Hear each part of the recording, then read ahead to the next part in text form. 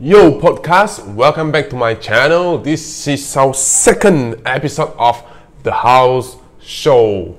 So for this episode, we'll be discussing about the differences between service apartments and condominiums. So I've actually encountered a few clients before saying that there's actually no differences between both of these.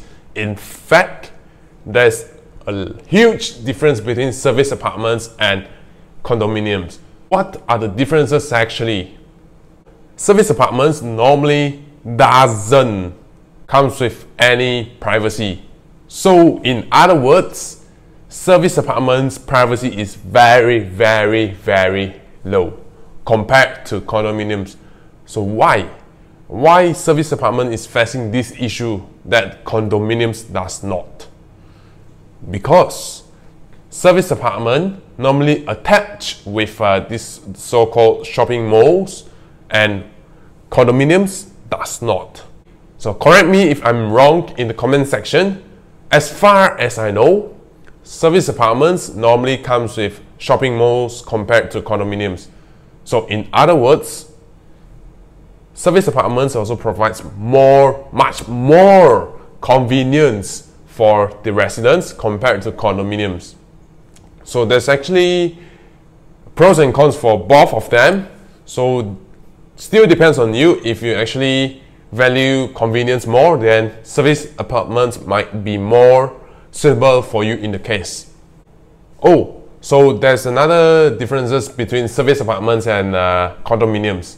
So for service apartments, usually the utility bills are charged at a higher rate compared to condominium. Service apartments by nature has much more units compared to condominiums. So in other words, service apartments has a higher density compared to condominiums though.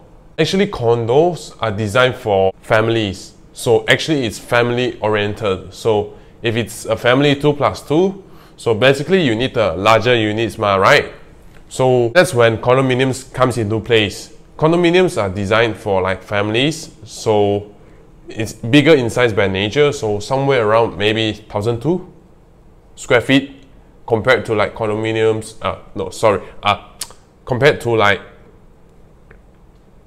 service apartments whereby it's around 700 to 900 somewhere there. The other reasons why condominiums does not comes with this shopping mall is because families values their privacy more.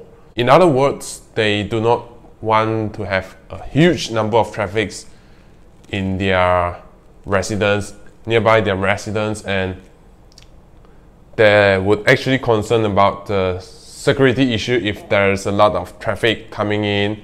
And if there's much more people, means there's much more of crime cases will most likely to increase. So that's also part of the reason why condominiums does not have this so-called shopping mall. Actually, service apartments, sometimes they don't only attach with this so-called shopping mall. They even include office and these schools into this area. So that is actually a self-sustained area, so whereby there are different groups of consumer consuming all the shops in this area. So if you are from the investor's side point of view, service apartment is actually one of the choice for investors. If you are watching this and you are looking to invest, this might be a consideration point to you. If I were to rent a unit, I'll definitely choose service apartment compared over condominiums because it's convenience for me, and then I don't need such a huge unit that I need to pay a larger amount of rental, which is another expenses to me. Hopefully in this episode, I did bring some value to you, and do let me know what kind of topics you are interested in, what are your concerns in the comment section. Remember to like this video and share it, and even subscribe to my channel. I'll see you in the next episode. This is James Lau here.